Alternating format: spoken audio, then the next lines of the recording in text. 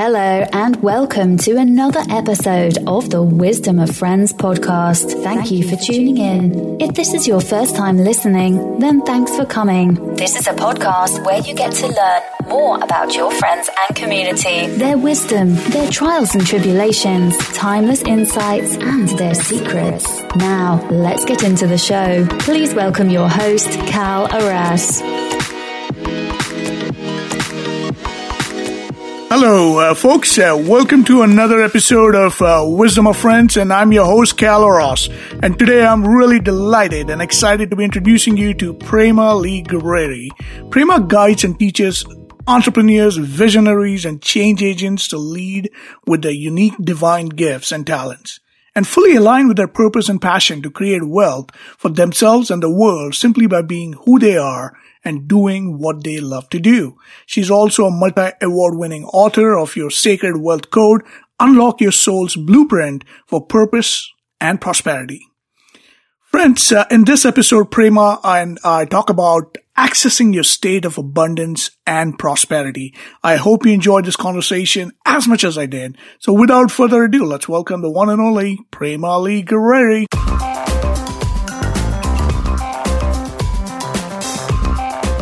So, hello, Prema. Welcome to another episode and season of Wisdom of Friendship. I'm really excited that you took the time to be on this program. And I'm excited that you'll be sharing some of your wisdom as a soul advisor and a Vedic astrologer with our audience. And I'm looking forward to it. So, welcome to the show. Thank you so much for having me, Cal. I'm really happy to be here. Great. And one of the ways, Prema, we kick off our show is by asking our guests a simple yet profound question, and that is, what is your favorite quotation or philosophy that you live by, and how have you applied it in your life? So I really believe that all the answers that we are seeking are accessed and available within us. And so I really take a stand for that, not only in my own life, and my own journey has led me through that, but for others and helping others access those answers within. And that is through a deep connection with the heart and being able to tune in and listen in and sometimes ask the right questions, but really being open to hearing, feeling, seeing the right answers, or having the divine kick your feet in the right direction.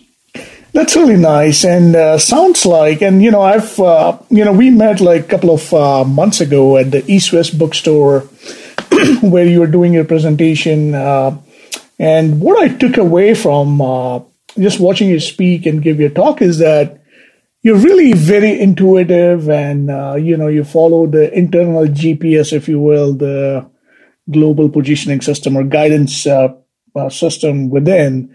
And you also help a lot of other people find their own soul print. So I'm really curious about how did you get started in this? Because one of the questions that we often get from our audience is, how do you find your calling? How do you find your passion? It sounds like you really found your calling helping others find their calling.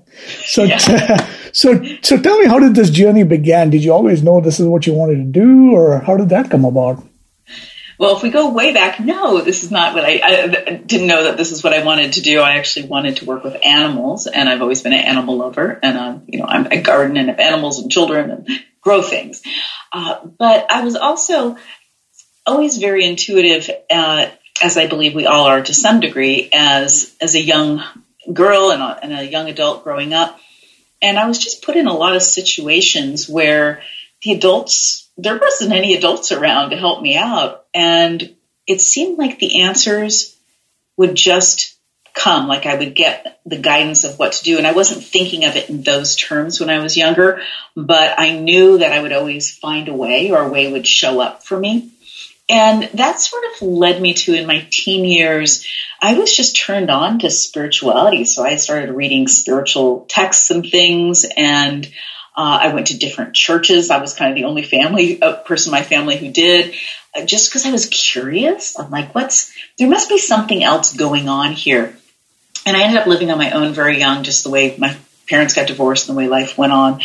And I got really interested in the yogic tradition and started taking yoga, and found I just loved how there was the mix of spirituality and sort of practical, like, what are we going to do with this? Whether it was doing a yoga posture, and as you well know, there's many branches of yoga. I won't go down that pathway just right now for you.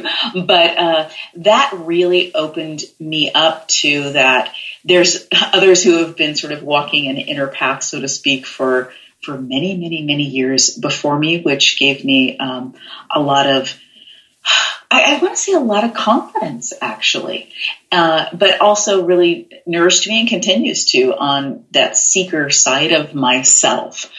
Which led me to being a yoga teacher and eventually a Vedic astrologer and an energy practitioner as well.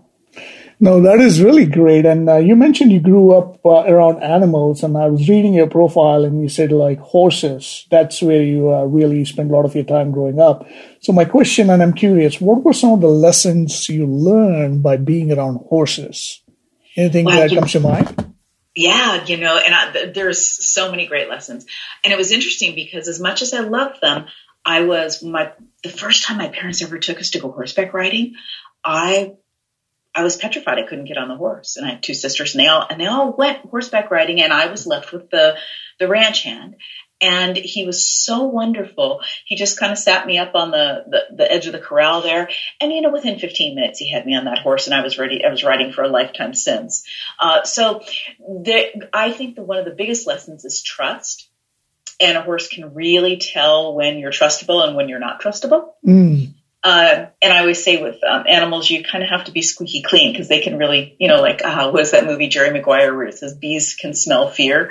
And it's very true. I really learned how to, on a physical level, my first horse was a Mustang, and she was very stubborn, but incredibly loyal. Again, if you were trustworthy, if you earned her trust, she would do whatever you needed for her, ever wanted her to do.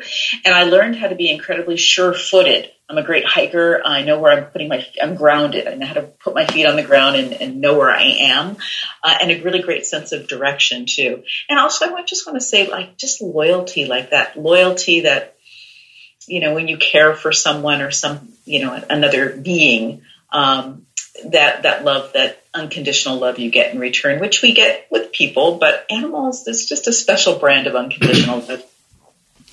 No, that is really great. We had one of our guests not too long ago, John O'Leary. He was a presidential candidate actually in the 60s, and he was one of those transcendental meditational devotee, if you will, and he ran for presidency. And one of the things that early on in his career he did was he would interview all these people on a public TV show. And interestingly, he had once upon a time like horse trainers that were generational apart. So like he would actually have like one generation of horse trainer training the next generation who would train the animals. So it was like a multi-generational coaching going on simultaneously. And he tells that beautiful story about, how that was one of the biggest lessons that he learned about, being with animals and gaining some leadership and coaching from it. So that's really, critical that you share that being around animals can teach you a lot. Well, I have a client she is a horse whisperer in her own sense, but a people whisperer because she works with leadership and people with her horses to help them with leadership. And it's a really a beautiful thing. The last thing I'll say about the horses is from a horse trainer a little later on in life when I had already had children.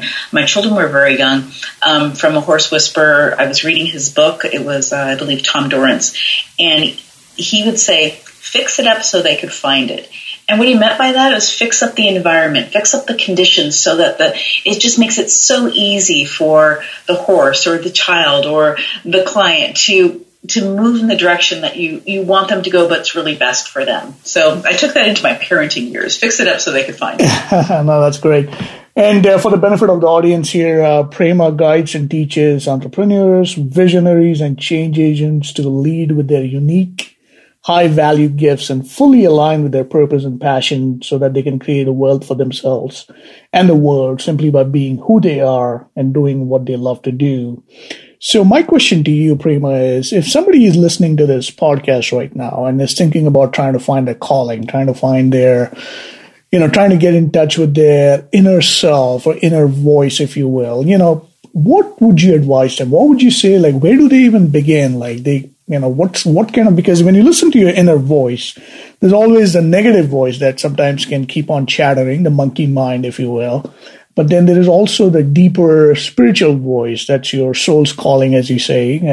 So how does one distinguish between the two, and how does one go about finding what is it that is their soul's true calling? Yeah. Okay. So two really great big questions. So the first one, how do you distinguish between the two? When you start to really listen in, they're two distinct voices, and your voice of your soul, you're going to access from your and through your heart. And we can do that very intentionally, and then it happens also very naturally. The voice of your mind, and the mind is a slippery place. The mind is an amazing tool, and we really want to be using our minds as a tool that follows the wisdom of our soul, the wisdom of our heart. But also, as we know, the mind can tell us, eat that piece of chocolate cake and then beat you up for eating it, right? The mind it has both sides to it. So that ego voice, or like I like to say, the shadow voice, that can lead you in a lot of different directions that isn't necessarily trustworthy. That voice you aren't going to find in the heart. And I'm actually going to help us take this a little deeper really quickly here. When we tune into our hearts, and we can do that very, very easily, the answers that we access there, or like if we ask direct questions, the answers are going to feel like they just sort of float up, or they just sort of are there. When they're coming from that questioning mind, we're going to feel like we're trying to pull them down from our heads, or there's going to be a question mark like, is that really true? The soul and the heart only speak in positive terms. So what I mean by that is it doesn't say necessarily, well, you really shouldn't do that. It'll say more so, oh, look over here. Yes, go, do that. It'll speak in those types of positive terms instead of terms that would that are fear-based and make you question. So those are some distinctions around that. And this will just take a minute. And if as long as you're not driving, you can close your eyes. And if you are driving, you can keep your eyes open and do this as well. If you have a hand free, you can just put your hand on your heart and take a couple of deep breaths in and out through your heart. We can do this in a longer, deeper way, but you can do this quickly and really touch in to, like I like to call, your truth or your inner voice. And take another deep breath in and out through your heart. And we're going to use a question that I call the back door to the soul.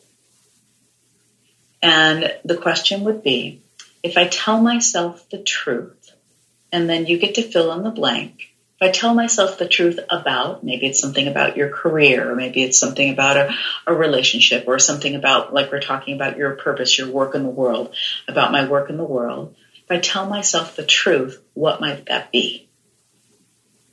And just listen in for a moment. Just notice what comes up for you. And inner voices have a lot of different ways that they come up. So you might be auditory, you might actually hear something very distinct. You might be someone who's more sensory, and you have a sense of something, and then you might articulate that in words. Or you might be visual, and you might sort of see a symbol or see an image or reflect on a memory, and then you would translate that, but you will know how to translate your own inner language. No, that's a really powerful exercise right there. So let me ask you this. Would this process work when you have to make some tough decisions in life? And for instance, let's say if you're trying to relocate, or if you're trying to get married or get divorced, or if you're trying to hire or fire someone, would you still recommend that people follow this process? Absolutely. And in fact, in my book, Your Sacred Wealth Code, I actually teach this in depth in just within a page or two, and even have an audio that you can get when you get the book. There's a link to an audio that you can that leads you through this process. And I call it the Soul Wisdom Meditation.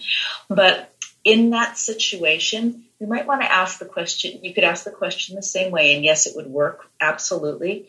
And another way to ask it, which I use very readily, would be, again, taking a deep breath through your heart. And maybe for a deeper question, you're going to want to sit there and breathe through your heart or listen to my meditation, and you'll get really tuned in. And then a really useful question is, what is it that my heart wants for me in regards to this, taking this position or not, or this employee, or moving across the country? What does my heart want for me? And maybe you'll get an answer like, well, my heart really wants me to be happy, or wants me to live somewhere where I feel like I have community. Oh, okay. And so then we might ask another question. Okay, well, what's that going to make possible for me? That's usually my second question. What will that make possible for me? And all this is in my book, so you don't have to worry about remembering it if you don't. And if you want to just write it down, then you'll just have it.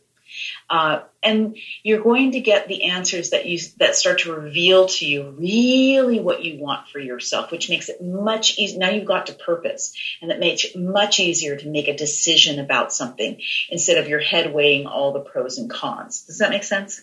It certainly does. And so again, Prema is the multi-award winning author of your Sacred Wealth Code, Unlock Your Soul Blueprint for Purpose and Prosperity. And we'll include all of that in the show notes so people can find out more about the book. And also, I think you also have an Oracle card deck. Is that correct? I do. And actually, the Sacred Wealth Code Journal, which is a great companion to either or both the cards and the book, has just been released as well. Oh, nice. Excellent. And we'll include that as well. So one of the questions that I'm curious about, Prema, is when you look back at your life, was there a moment in your life when you knew that this was like the breakthrough moment for you in terms of success, in terms of the confidence that, you can really do this for a living, or you can really make this happen for yourself and your family? Was there a moment when you really became confident, or a turning point in your life and life was never the same again moment? Absolutely. There's been many, but I'll tell you the one that's really relative to where I am now. And that is when, so in 2002, I opened a yoga and healing arts center, having been a yoga teacher and practicing my intuitive gifts and such, sort of under the umbrella of that. But I always rented space and had a private studio at home. But I opened this big, beautiful, it was a brand new building. We built it out, over 3,000 square foot, 2 studios, practitioners. And I had the studio open for 5 years. And during that time, this was a 6-figure in sales business. We did okay, but I'm not high overhead and such. And I was training teachers and doing a lot in that business, but not enough of the prosperity was coming to me financially. And I was really trying to figure it out, because I really knew that I was on purpose, but why wasn't the prosperity piece? What was missing there? And I tried everything. I tried all the inner processes, all the marketing, and almost got a partner for the studio, but that fell through. Almost sold it, and that fell through. And then one day I was going to open the door, and I kept hearing the word surrender. So I thought, okay, surrender another belief, surrender half of my ownership, but I heard it in a different way that day, because I was really in a dark night of my soul, and it really took me to my knees. It was like, no, you need to let this whole business go. And that was really hard, because I built a community. I knew that I was on my path, but I couldn't figure out why it wasn't coming together. And I didn't want to feel like a failure, So I did let it go, and I vowed to stay on my knees until I figured this thing out. And what I meant by that is that I really dug into my work as a Vedic astrologer, into my beliefs that what was not aligned here. And what I found was that through looking at my chart and doing the work, that I was really stuck in the shadow side of what I now call, and then shortly after that called, your Sacred Wealth Code, which is based on a very scientific principle in Vedic astrology called Dana Yogas. It's where your purpose and prosperity planets intersect, or in a particular relationship with one another, which really shows us where our highest value gifts are in the world. But it also shows the other side, where are you not in alignment with those? And I found that I was really stuck in 2 places in particular in the shadow. One was overdoing and overgiving, And my value, as I dug into it, this is not really sexy stuff, but my value was connected to that. So I had beliefs to clear there so that I could just stand in my own value with doing what was rightfully mine to do and not everybody's to do. And also in a part of my wealth code, another aspect, which there's a body of archetypes that represent these high value gifts in my system. But that was really something I'm really good at, which is administration. And I've been hired by companies to do that. In my younger life, but it's not my highest value gifts. I have gifts that are much higher. So when I let go of those things, and I have to say that I continue to bump up against different parts of my shadow and beliefs, and I just keep clearing them out of the way. It's part of regular life instead of stopping me in my tracks and stopping my wealth like it did in those days. But it was a huge blessing I got out of what felt at the time like a big loss, but really, like in the fourth pillar in my Sacred Wealth Code book, some of our greatest challenges are unexpected gateway to wealth. And you'll read that in so many great, people have done great things, is that, they failed a lot, or they, learned something when they really hit bottom. And that happened to me in that dark night of the soul. So within a few months, I was able to rearranged my whole business. I had already let go of the center. I was seeing a few clients at home. I was single now, raising 2 teenagers because I had lost my marriage during that time. Happily to say that I'm actually married to that man again, but that's a whole other story. And I went online. I went international at the time, and I just turned everything around. And the big thing I did was I hired a team. And I had never really hired a team. And I, started making very good money and turned that into 6 figures in a pretty short period of time. And I help other people do that too.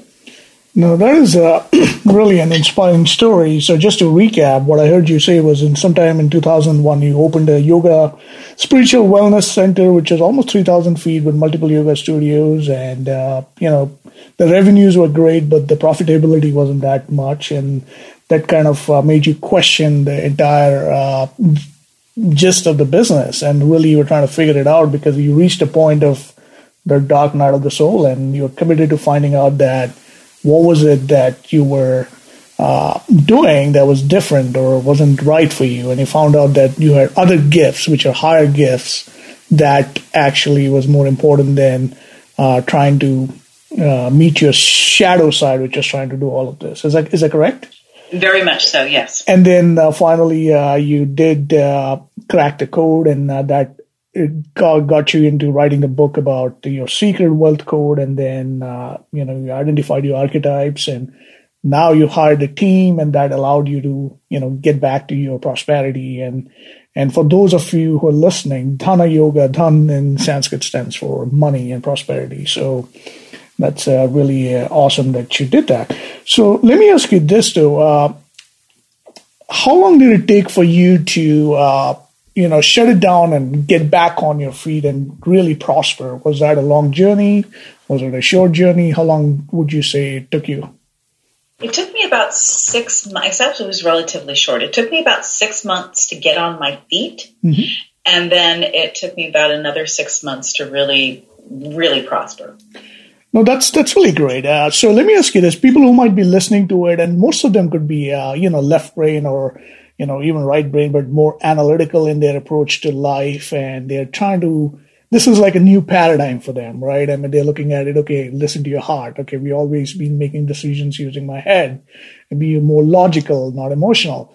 So how would you, if somebody came to you, Prema, this is just a hypothetical situation, they come to you and say, okay, help me understand and unlock my true calling, my potential, or whatever I'm trying to do. What's your process like? How would you guide them through this? Yeah, absolutely. So I'll talk to you about Will, one of my clients. He's an accountant. He works for a very prominent video company, mm-hmm. and he's also a musician. So he came to me because he didn't know what his purpose was, and he had a really great career. But, he had this music thing on the side, and he was just really feeling like, what am I really doing, even though he's a successful accountant?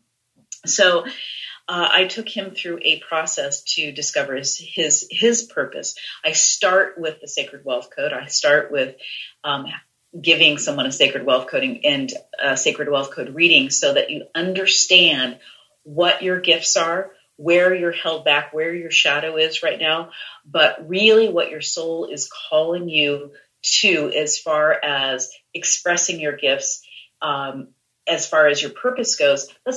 Purpose is always what's going to pull you forward. It's the reason why you do what you do. And what you do can look differently. So maybe earlier in life, like for instance, Will, he was an accountant, right? He actually is really into the company that he works for and the artistic thing that they do. But on the side, after us working together for a few months in the first year, he put out an EP. He's actually now 2 years later, he now owns his own recording studio. He's still actually an accountant as well, because his purpose actually leads him in both of those directions. But I helped him to tune into really understanding which are the gifts where he was feeling sort of that he was holding back, and which the things that he was doing that he was just good at. So some of the part of being an accountant he was just good at, and part of that he had to let go of too, because he got the company to hire someone to do all the detail day-to-day stuff, and he stayed in the big vision part of the accounting because he's a visionary. That's part of his archetype system, and he's also an artist. So he was kind of bridging both worlds, and he has kind of two careers, so to speak. So we got rid of him doing the things that he was just good at. And had he not stepped into his music, he would be not feeling like he was on purpose, because that is very much part of his soul expression. He writes music, and he writes every day. And now he's also helping other people get their music out in the world because he has a recording studio.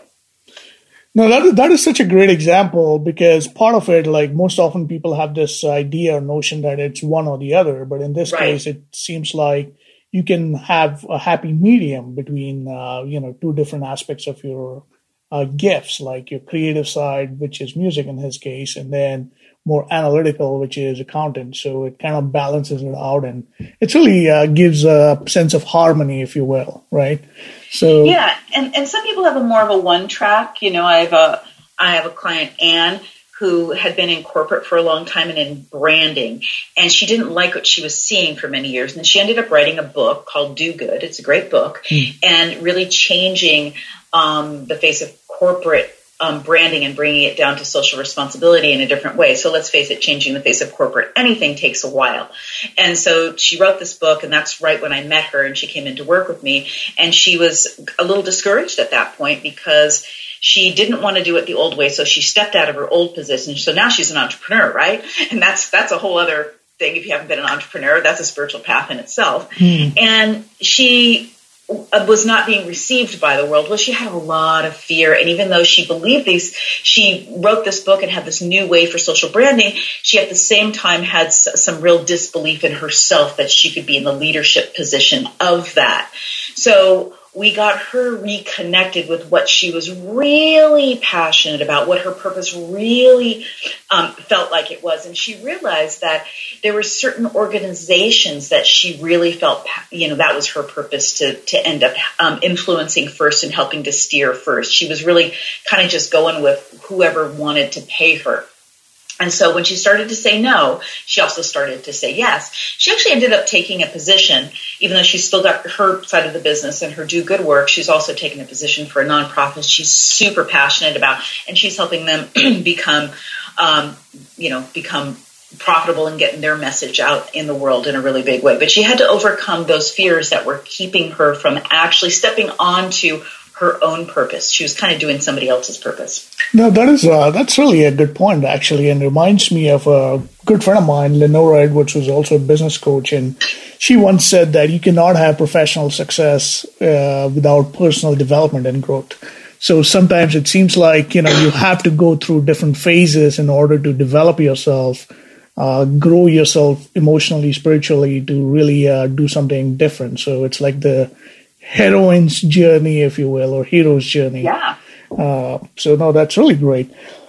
Switching gears here, Prema, I know that you like traveling, because one of the things I figured out is that there's a story about blue water sailing aboard a 38-foot yacht. So tell us about that. Where did you go? Yeah. What kind of travels have you done? What's your favorite place to travel? Yeah, so when I married my kid's father, he was a merchant seaman. He was an engineer on a ship. And we lived way out in Idaho, actually, and I had horses at that time. And he was saying how he always wanted to, he always wanted to go cruising, get a sailboat and go cruising. And he was about 10 years older than me, and we wanted to have a family. And I looked at him and said, if you want to do that, we better do it now. He's like, really? So we put everything in storage, and we went and bought ourselves a 38-foot Ingrid. It's a blue water sailor. It's a heavy, full-keel sailing boat. And we were in Seattle at the time. We refurbished the boat, and then we sailed down to Mexico, spent a couple years in the Sea of Cortez, cruised all down the coast, back up the coast, and then kept our boat in Puget Sound. I had my son during that time, and so did a lot of free diving, not so much scuba diving because we didn't carry tanks with us, but a lot of free diving. I love to explore it, just being able to go to the different islands. I prefer to sleep on the hook at night. I prefer to be anchored somewhere than just to be on the high seas. And I love adventure and exploring, and have just explored the whole Puget Sound area. And I love traveling in general. I mean, I've lived in Hawaii. I've lived out in the mountains in Idaho. I've traveled to many different countries. I do love that sense of adventure. And one of the things I love about it the most is when we travel or we do something new, it really calls us to be present because everything is new and different, right? Yeah. So it calls all of our senses forward. And I'm also a big advocate of bringing that into our everyday life. Like, what can you do that's new and different today? Even if you just do one thing, don't take the same roads everywhere you go. Don't always go to the same, just even simple things, because we'll see things from a different angle. We have to pay attention differently. And when we're present, that's where everything really happens. It's right here in the moment. And that's where all the magic of life is. Absolutely. Absolutely. Have you had a chance to go to India yet? I actually haven't been to India. I always say that India calls when she calls, and she has called me. She's been calling me the last couple of years, so I'll probably go soon. I'll probably go with my mantra and chanting teacher, because she goes every year and takes a group of people. But I was scheduled to go, and then I had a family thing happen where I couldn't go at the time. But I would love to go to India. Yeah, and I think I think you'll enjoy it, because it's definitely one of the experiences a lot of Westerners have, is like it's an assault on your senses with colors and spices and everything, and it just is a very rich spiritual experience that people just don't get enough of it. So no, I think you really enjoy it. So the other thing you mentioned about is your teacher and mentors, because mentors shape us. They guide us. They give us a sense of direction when we are looking for one. So my question to you is, who were your mentors growing up? Anybody that you looked up to, that you wanted to emulate? Anybody that fascinated you? It's a really interesting question, because my mentors have more been not in the physical body form as in sort of the some of the ancient teachers and things. My first mentor was my grandmother, and I spent so much time with her. She taught me to cook and garden and make wonderful food from no matter what we had in the fridge, and how to sew. And she would listen even when I was 16 years old, and she passed away shortly after that. But I was an exploratory teenager, and she was always an open ear and really interested in the experiences I was having, so I felt safe to tell her anything. And she always had, she really helped me to develop the trust myself. She really just kind of instilled that in me, and I really appreciate her for that. I've had some great yoga teachers in this neck of the woods. Adil Pakivala was a yoga teacher of mine for a while. I have been very blessed to sort of have my own, I want to say, from some of the greats, like Swami Muktananda was, even though not in his, he was not alive when I'd studied with him, but he was a great influence. And my Vedic astrology teacher is also Dennis Flaherty. In fact, I'm on the board of Vedic Council of Vedic Astrology with him as well. And, I love when he walked into my life was right before I let go of, maybe a couple of years before I let go of the yoga centers, when I got into Vedic astrology. And when I first met him, he was like, well, you need to do this. This is in your chart. And I'm like, I have a lot to do, Dennis. And he's like, no, you need to do this. And I'm like, I got a lot to do, Dennis. I don't think so. And he's like, I know you do a lot, but this is your calling right now. And then I didn't listen to him at first. And then he said it to me again, and I picked it up, and I just ate up this information, and it's a lifetime's worth of information. It's very, very deep, and it's a constant study. And I've never put it down. So I'm really grateful to him for that. No, that's great. So the other question is, what books have you gifted or reread over the years? Any recommendations for our audience that's made a difference for you? Oh, yeah. Yeah, absolutely. So again, I'm kind of the spiritual geek, you know. Yeah. So a lot of yogic texts and spiritual books. Back when I want to say like about 22 years old, I think I stumbled on Wayne Dyer back then. And I loved Wayne Dyer in my early years for just his way to make, he had this ability to make things practical, and I really appreciated that. So he was very instrumental in the practical spirituality, I want to say. And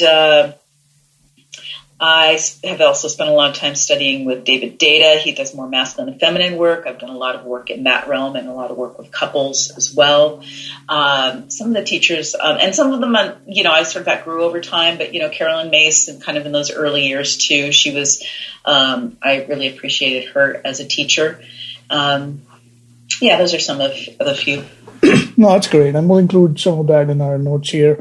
So the other question that comes up for me, Prema, is like, having been through this ebb and flow of life, having seen, the phases of hero's journey, if you will, what would you say is your definition of a successful life or a good life, life well lived, or a happy life at this point?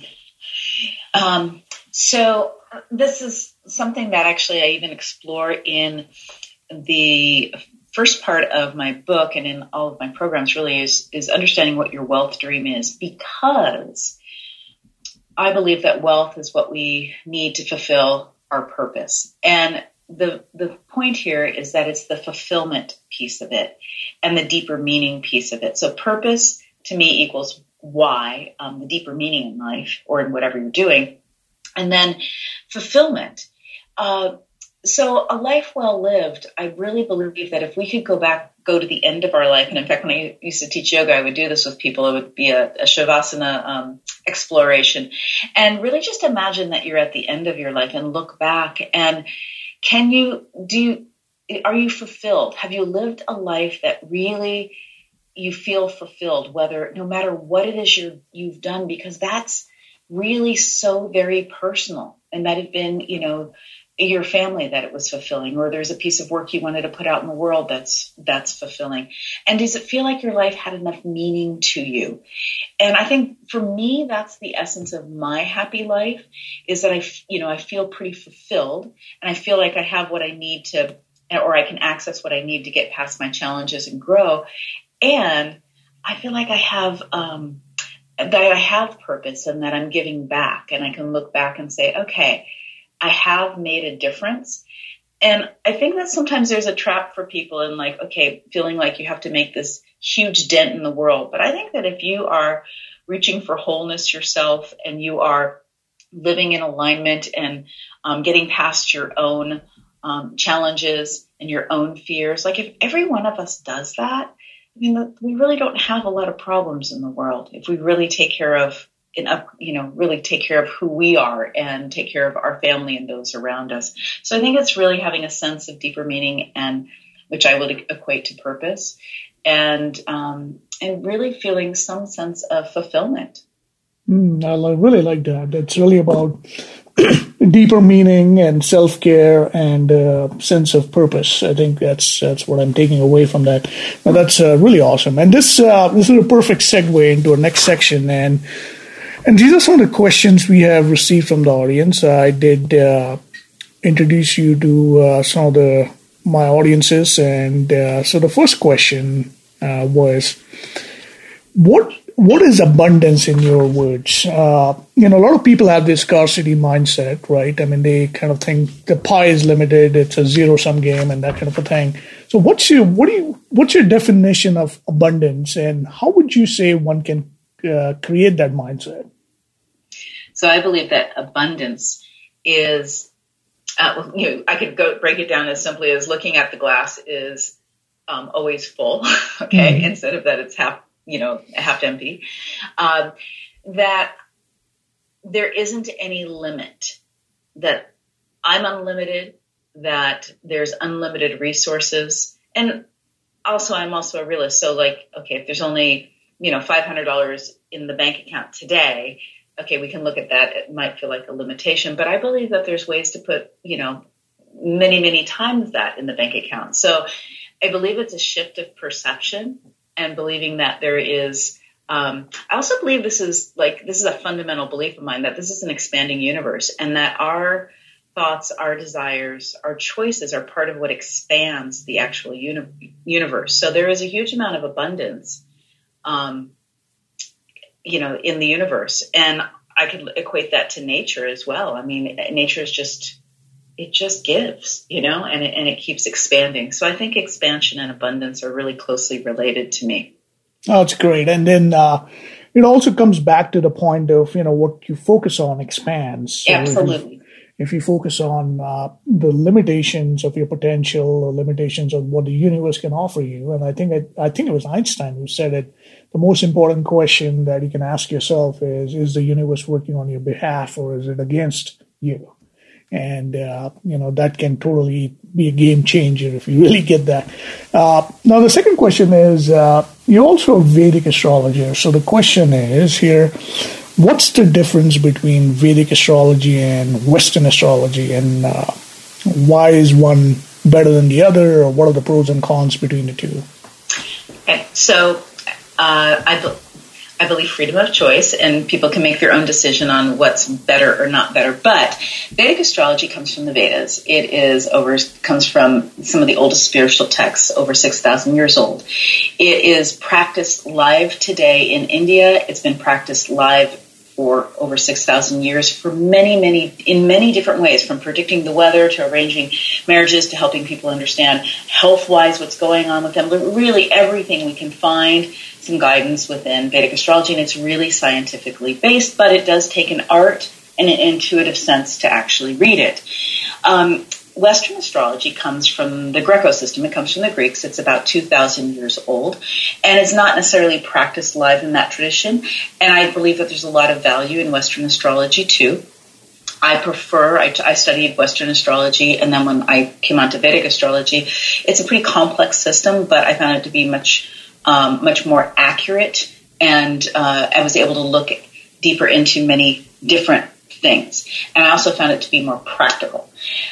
The way we keep time in Vedic astrology is a little different. We look at the sidereal zodiac as opposed to the tropical zodiac. Now, we're still looking at the same constellations, but it's kind of like looking at it from a different viewpoint. And when I look also where the planets are by transit, they are where we say they are in Vedic astrology on an astronomy level. I just find the timing to be more true.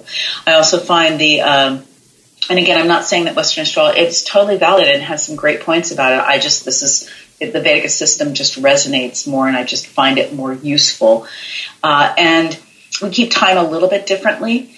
And that just has to do with where Aries actually starts. It's not very, typically in Vedic astrology, if your sun sign, let's say, is Aries in the Western system, it may end up being Pisces in the Vedic system. There's a few degrees difference as far as time goes.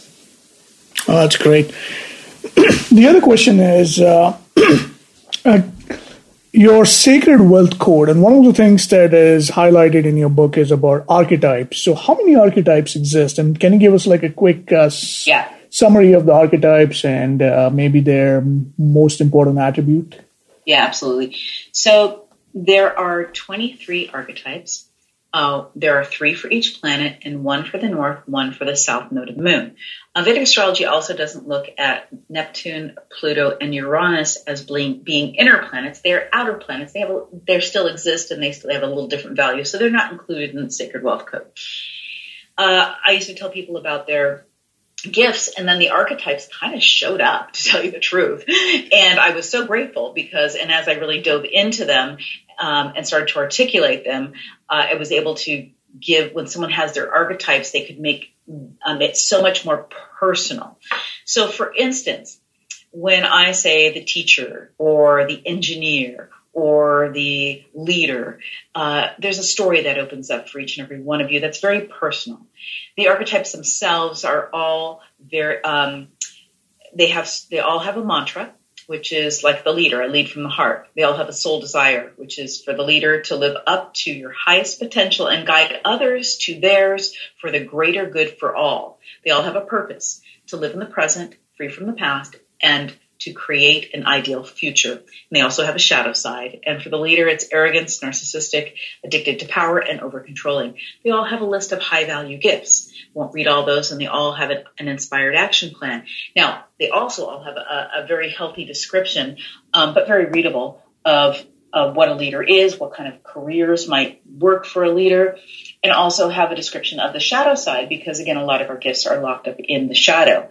So the archetypes actually stem from, there's a lot of mythology and archetypes in the Vedic system from the Eastern tradition, but I live in the West and I speak mostly to Westerners and I speak English. And I'm very practical. So when the archetypes kind of showed up on the scene, I was grateful that they came the way they came, because they all embody very true to the planet and its mythology from the Eastern tradition, but described in Western terms. That's really great. And one of the questions that I'm dying to ask you, and you mentioned that earlier, is trusting. Trusting you, something that you're trusting the process which your grandmother taught you. So what was that like? How can one learn to trust their process, trust the Tao, if you will, or trust the intuition and the gut, right? So what would you suggest that one can start doing in order to get some mastery over that process of trusting? Yeah. So, everyone could probably think about something that they've done recently that they sort of knew, I knew really what to do in that situation, but I didn't really listen. And you could probably also think of something that you really did kind of listen in and you trusted your gut on and you went for it and it worked out well for you. And it's good to look back at these things to see where you have trusted and where you just didn't trust, but later on you saw, I was really right on about that, because that helps build some confidence there.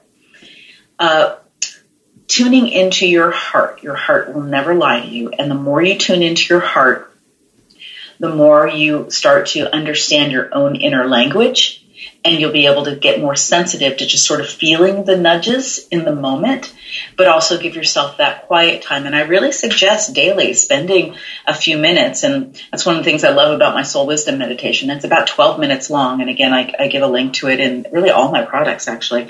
And being able to just take a few minutes, tune the world out, get your mind and your heart to merge together, and then also do some inquiry while you're there. And then the big thing is after you find out what it is your heart wants for you today, just a simple question like that, and what it'll make possible for you kind of gives you the why you would do it, the purpose. The last step is always, what's one inspired action I could take that would support me in what my heart wants for me today? And when you write that down and you put that on your calendar and you move your feet and you take that action, that inspired action, whether it's calling someone, whether it's a walk on the beach, or whether it's starting that book that you've been meaning to start for the last 10 years, you start to trust yourself. You start to trust that you'll actually follow through, and you see what happens when you do. Oh, really like that. That's great. You mentioned your one of the other products that on your website is, besides the Oracle card deck, is your journal. So the question is, what are 3 powerful questions, if you had to pick just 3, let's say for the sake of conversation here, that they can ask their heart or they can ask their soul? What would you recommend those 3 questions be? Yep. Number 1 is, what is it that my heart really wants for me today, or really wants for me about a particular situation? What does my heart want for me? Okay, there's a reason we ask these questions in this way. Another one that I just made, that I just said was, well, actually, I'll use this one. The one I used earlier. If I tell myself the truth, and it can be about a particular thing. If I tell myself the truth about this, That's the back door to the soul. You will bypass your mind on that question if you just take a moment in your heart. And the third one is what I just mentioned. What's one inspired action I can take? And you ask the questions to your heart, not to your head. Like the question is a pebble we're throwing into the pond of your heart.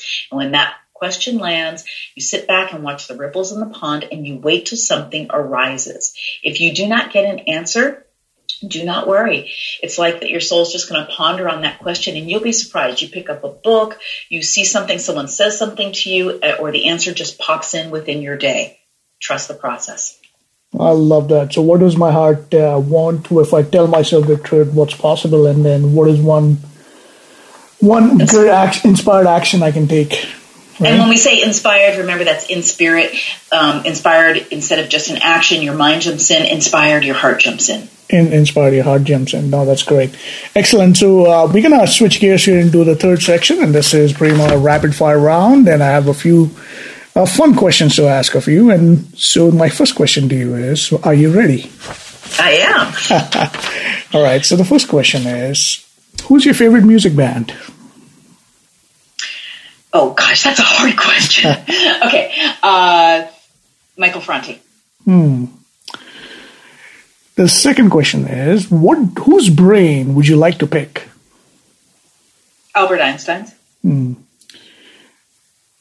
next one is, do you believe in magic? I do. All right. And then the other one is, if you could have witnessed one event in history, what would that be? Oh, my gosh.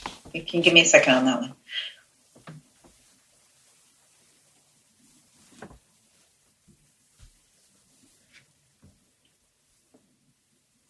You know, I really would have liked to hear and witnessed Martin Luther King actually in person. Great. Then the other one is, if you could ask God one question, what would it be? How could I be even more in alignment with my soul, with my purpose? I like that. And here's a hypothetical situation, Prema. Let's say we had a time machine and you could go back in time and talk to your young self. What advice would you give her? I would give her the advice that it's okay to ask for help. Nice. Seek help. Excellent. And one final question within the rapid fire round, and that is, if you could have any message of your choice on a billboard, let's say Times Square, right? It could be a quotation, could be a book, could be a simple message, could be anything that you want people to remember. What would that be? Your heart knows the way. I like that. Awesome. And then I've got one final 3 questions for you, Prema. The first one is, what is your current personal business passion project that you're working towards in the next 6 months to a year from now? Okay. So, so many fun things. I am the Sacred Wealth Journey, which is I have several programs on that I work with many different levels of this work in, and the Sacred Wealth Journey is just launching as we speak, which is a great step once you've read the book or done the cards and you want to take the next step before maybe committing to Business Academy or something like that. The other thing I'm working on is I used to teach a lot of retreats, and I'm stepping back into that in this next year. I love to take people on a deep journey, an adventure at the same time, and dive deeper into purpose and prosperity along the way with sort of more of I want to say a high-end retreat, not too many people, going somewhere really beautiful, and so a safe place too to really dive into their soul, realign their purpose.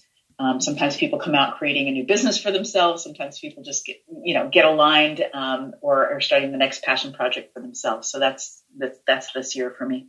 No, that's great. So it sounds like that would include yoga, meditation, exploration, and everything. Yeah, and a lot of fun and dancing, of course, and also and also some really practical work. Yeah. Yes, great. Sounds very exciting, and I wish you all the best on that. So, the other question is, how can people reach you? What are some of the websites, social media that you are on? Are you on Facebook, Twitter? Yeah, the easiest way to reach my website is sacredwealthcode.com. I made that really easy. That'll get you onto my main website. And take my Sacred Wealth Code quiz when you get there. It's free. It'll tell you one of your archetypes. if you want reading or check out any of my services. And I also do high-end VIP client. I work with a few people every year very deeply. And so that's all on sacredwealthcode.com. You can get there that way. I am on Facebook. You can find me at Prema Lee Gurreri. And you can also find me at Prema Lee Gurreri on Twitter and Instagram. Excellent. And we'll include all of that in the show notes as well, so it becomes easy for people to find you. The next question is, what are 3 things you're grateful for in life? I am incredibly grateful for, I have 4 children, an amazing husband and sisters and father. I'm just really so grateful for my love for my family and that we're very, very close. I'm just really incredibly grateful for that. I'm grateful for I want to say the privilege of doing the work that I do, getting to go in deep with people and help them to realign and calibrate, because my purpose is to live from the inside out and to help others to do that. And I'm really wired up to stand behind those either poised to make a big difference or ready to shift the way they make a big difference. I'm kind of that ripple behind the big wave, and I just feel very privileged, and I'm grateful that I get to do that because I make a bigger difference in doing and being that. And I am just really grateful to be living on planet Earth at this particular time. It's a very important time. I think all of us chose to be here. It's an interesting time, a challenging time, but I think the choices that each and every one of us make at this important time in history, to where our whole culture is going, is very important. I think we all really chose to be here at this time, and we can complain about it, or we can step up to the plate and really give our gifts, because I think that's what shifts our paradigm. No, it's beautifully said. So, Prema, I would like to take a few moments here to acknowledge you. One is hearing you speak and talk and share your life story. One thing became evidently clear is that you're living a life inside out, and your mission is to help others live the same way as well. And one of the things that stands out as well is that regardless of the ebb and flow, regardless of the tough times that you've encountered in your life, you always went back to figure it out. What were the lessons that you could take away and, not give up and give up on life, or not give up on pursuing your highest calling and finding out what your gifts are. And it's no wonder, and it's not a surprise now, that you're helping others find and unlock their soul's blueprint. So thank you for doing what you're doing, and thank you for being who you're being. Thank you so much. And you're absolutely right. It is so much about who we are being more than even what we're doing. And I would also want to thank you, Cal, for the work that you're doing in the world, because you're doing amazing work with people. And then you're doing this where you're highlighting other people who are doing amazing work. It's really, so thank you. My pleasure. And I appreciate that. And one final question, and this is how we wrap up all our interviews. And that is, why do you think people should listen to the Wisdom of Friends? I'm sorry, say it one more time. Yeah, so why do you think people should listen to the Wisdom of Friends? That's the name of the podcast. Wisdom of Friends, gotcha. I think that we should listen to any wisdom when it really rings true as wisdom. And one thing about wisdom is that it's, to me, one of the definitions is it's knowledge experienced. It's not just information. It's either a path you've walked or somebody else has walked. And that's one of the beautiful things. We can look at our past and say, okay, what did I learn from that? That's wisdom. When we can gain the wisdom from that, and when we gain the wisdom from other people's paths too, boy, we can just grow so exponentially. Great. I like that. So again, thank you so much for your time and amazing conversation. I really enjoyed it. And for everybody listening, with that, we'll wrap it up. And if you like what you heard, please share. Don't be shy. Thanks for listening to the Wisdom of Friends show with Cal Arras. If you enjoyed today's show, head over to wisdomoffriends.net to join the conversation, access the show notes, and discover our fantastic bonus content. We hope you'll pass along our web address, wisdomoffriends.net, to your friends and colleagues. Be sure to check out our archives section on the website for previous episodes and subscribe on iTunes, rate and leave a review. It's very much appreciated. Thank you. This has been a 7 Symphonies production. Join us next time for another edition of the Wisdom of Friends.